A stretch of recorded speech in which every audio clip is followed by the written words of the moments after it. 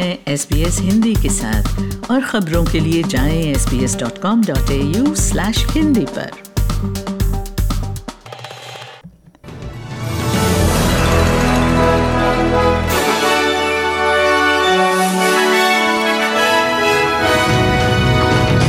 पिछले 20 साल की सबसे बड़ी वृद्धि के साथ रिजर्व बैंक ने बढ़ाई ब्याज दरें। शरण चाहने वाले तमिल परिवार की क्वींसलैंड में वापसी और आज NRL में सिडनी का मुकाबला क्वींसलैंड से।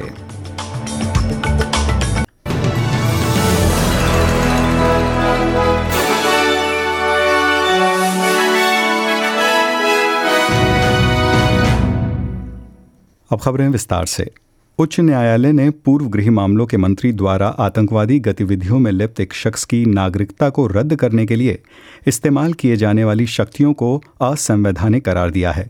आपको बता दें कि तुर्की ऑस्ट्रेलियाई डलील अलेक्जेंडर इस वक्त सीरिया की जेल में है और सिडनी में जन्मे 35 साल के इस व्यक्ति की ऑस्ट्रेलियाई नागरिकता पिछले साल जुलाई में रद्द कर दी गई थी। उच्च न्यायालय के बहुमत ने पाया कि नागरिकता छीनने की शक्तियां इस आधार पर सही नहीं थी क्योंकि अपराध को तय करने और दंड देने का अधिकार विशेष रूप से न्यायिक कार्य है। वेस्टपैक उन 4 प्रमुख बैंकों में से एक है जो रिजर्व बैंक की ब्याज दर वृद्धि को लोन देने वालों पर लागू करेगा। आपको बता दें कि होम लोन की बदली ब्याज दरों पर वेस्टपैक की वृद्धि नए और मौजूदा दोनों ग्राहकों पर 21 जून से लागू होंगी। हालांकि बैंक का मानना है कि उसके ग्राहक कोविड महामारी के दौरान जोड़ी गई रकम को आसानी से वृद्धि के तौर पर चुका सकते हैं। गौर करने वाली बात यह है कि RBA ने पिछले 20 सालों में सबसे बड़ी ब्याज दर वृद्धि की घोषणा की है और ये अब ये बढ़ोतरी 0.85% तक पहुंच गई है। RBA गवर्नर फिलिप लोए का कहना है कि ये कदम इन्फ्लेशन यानी कि मुद्रास्फीति को नियंत्रण करने के लिए उठाया गया है और आने वाले महीनों में इसमें और उछाल आ सकता है। हाल ही में शरण चाहने की आस में सुर्खियां बटोरने वाला एक श्रीलंकाई तमिल परिवार आज यानी कि 8 जून को पर्थ से बिलोविला लौट रहा है। आपको बता दें कि इस परिवार को मार्च 2018 में क्वींसलैंड से ले जाया गया था और इन्हें इमिग्रेशन डिटेंशन में रखा गया था, लेकिन इसके बाद शहर के स्थानीय लोगों ने उन्हें घर वापस लाने के लिए 1500 दिनों से अधिक का अभियान चलाया। इस लंबी कानूनी कार्रवाई के दौरान पर्थ पहुंचने से पहले इस परिवार को मेलबर्न से क्रिसमस आइलैंड ले जाया गया।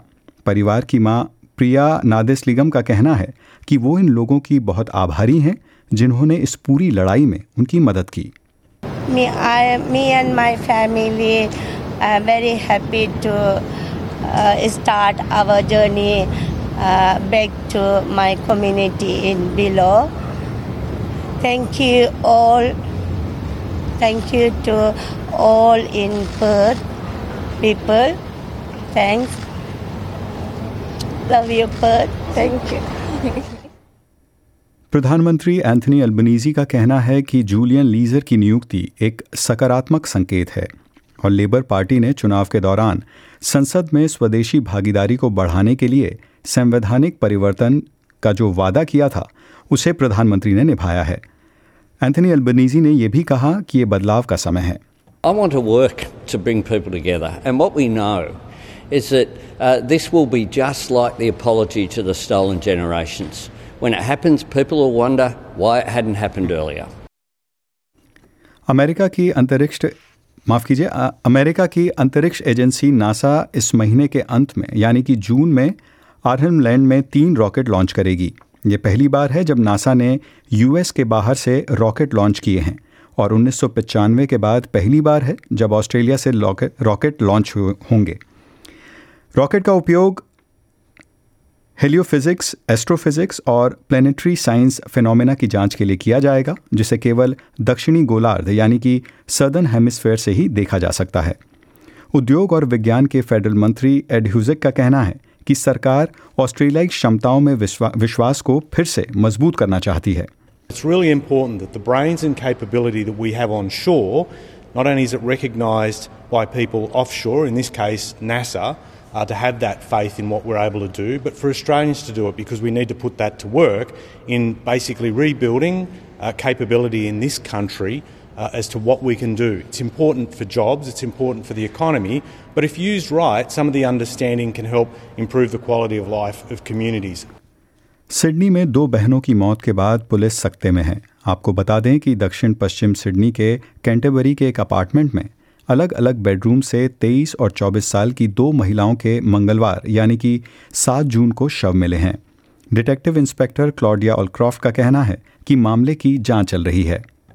There was no obvious signs of forced entry to the premises. Detectives from Burwood Police Area Command and the Homicide Squad are investigating the circumstances. The bodies have been there for some time, however I can't tell you how long. That will be a question for the coroner. We don't know the cause of death. We will know more once we've had the post-mortem completed. अब खबरें भारत से।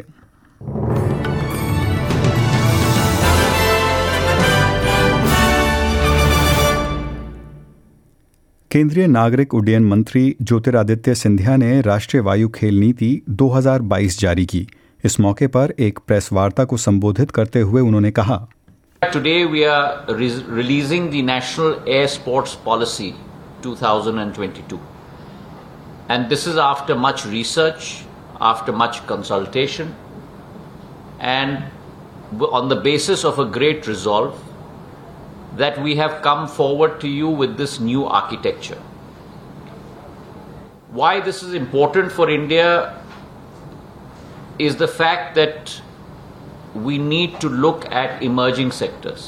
नए क्षेत्रों में हमें ध्यान देना होगा और केवल उन क्षेत्रों में नहीं जहां मैच्योरिटी हो, हाई ग्रोथ हो, लेकिन उन क्षेत्रों में जहां नए नए बीज और नए नए पौधों की शुरुआत हम लोग कर पाएं। And the air sports arena is one such area which has the ability to transform into a huge industry in India. अब सुनते हैं डॉलर का हाल।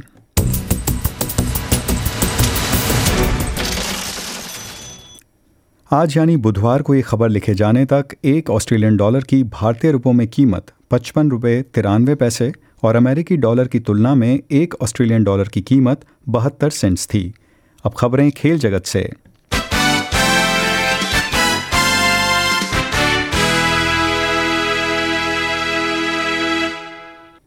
नेशनल रग्बी लीग के आज रात होने वाले मुकाबले में न्यू साउथ वेल्स ब्लूज़ की टीम मजबूत दिख रही है। आपको बता दें कि न्यू साउथ वेल्स ब्लूज़ की टीम ने पिछली 4 श्रृंखलाओं में से 3 में जीत हासिल की है। वैसे आज क्वींसलैंड कोच बिली स्लेटर के लिए पहला मैच है, जो 31 बार खुद राज्य की टीम का हिस्सा रह चुके हैं। स्लेटर ने 9 नेटवर्क को बताया कि वो अपने पहले मैच के लिए टीम का संचालन करने के लिए थोड़े चिंतित लेकिन बहुत उत्साहित भी हैं। As a player, you're solely focused on your performance in that 80 minutes on Wednesday night, and as a coach, you need to look at everything. You're controlling the environment. You're trying to build a game plan. You're working with individuals on their game. So there's a lot that goes into it, but a lot of the work's been done for me. It's up to the players now to perform in that 80 minutes tonight. अब लेते हैं मौसम की जानकारी। बात करते हैं कल यानी गुरुवार को देश के प्रमुख शहरों के मौसम के हाल की। शुरुआत करते हैं पर्थ से, जहां दिन में बारिश की संभावना रहेगी। यहां का अधिकतम तापमान रहेगा 23 डिग्री सेल्सियस और न्यूनतम तापमान रहेगा 11 डिग्री सेल्सियस। एडिलेड में बारिश की संभावना रहेगी। यहां का अधिकतम तापमान रहेगा 15 डिग्री सेल्सियस और न्यूनतम तापमान रहेगा 9 डिग्री सेल्सियस। मेलबर्न में भी कल हल्की बारिश की संभावना रहेगी। यहां का अधिकतम तापमान रहेगा 13 डिग्री सेल्सियस और न्यूनतम तापमान रहेगा 9 डिग्री सेल्सियस। मेलबर्न के बाद देश की राजधानी कैनबरा की, जहां आसमान में आंशिक बादल रहेंगे। यहां का अधिकतम तापमान रहेगा 10 डिग्री सेल्सियस और न्यूनतम तापमान रहेगा 0 डिग्री सेल्सियस। बात करते हैं सिडनी की, जहां कल मौसम साफ रहेगा। यहां का अधिकतम तापमान रहेगा 16 डिग्री सेल्सियस और न्यूनतम तापमान रहेगा 7 डिग्री सेल्सियस। ब्रिस्बेन में कल बढ़िया धूप रहेगी। यहाँ का अधिकतम तापमान रहेगा 18 डिग्री सेल्सियस और न्यूनतम तापमान रहेगा 7 डिग्री सेल्सियस। डार्विन में कल आसमान साफ रहेगा। यहाँ का अधिकतम तापमान रहेगा 33 डिग्री सेल्सियस और न्यूनतम तापमान रहेगा 22 डिग्री सेल्सियस। अंत में बात कर लेते हैं भारत की राजधानी दिल्ली की।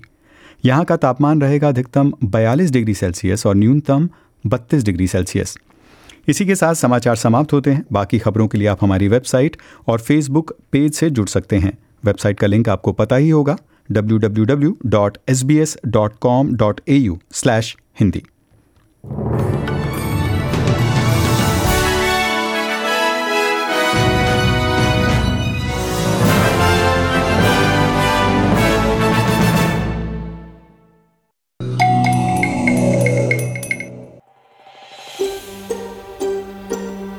लाइक करें, शेयर करें या कमेंट करें। SBS हिंदी को फेसबुक पर फॉलो करें।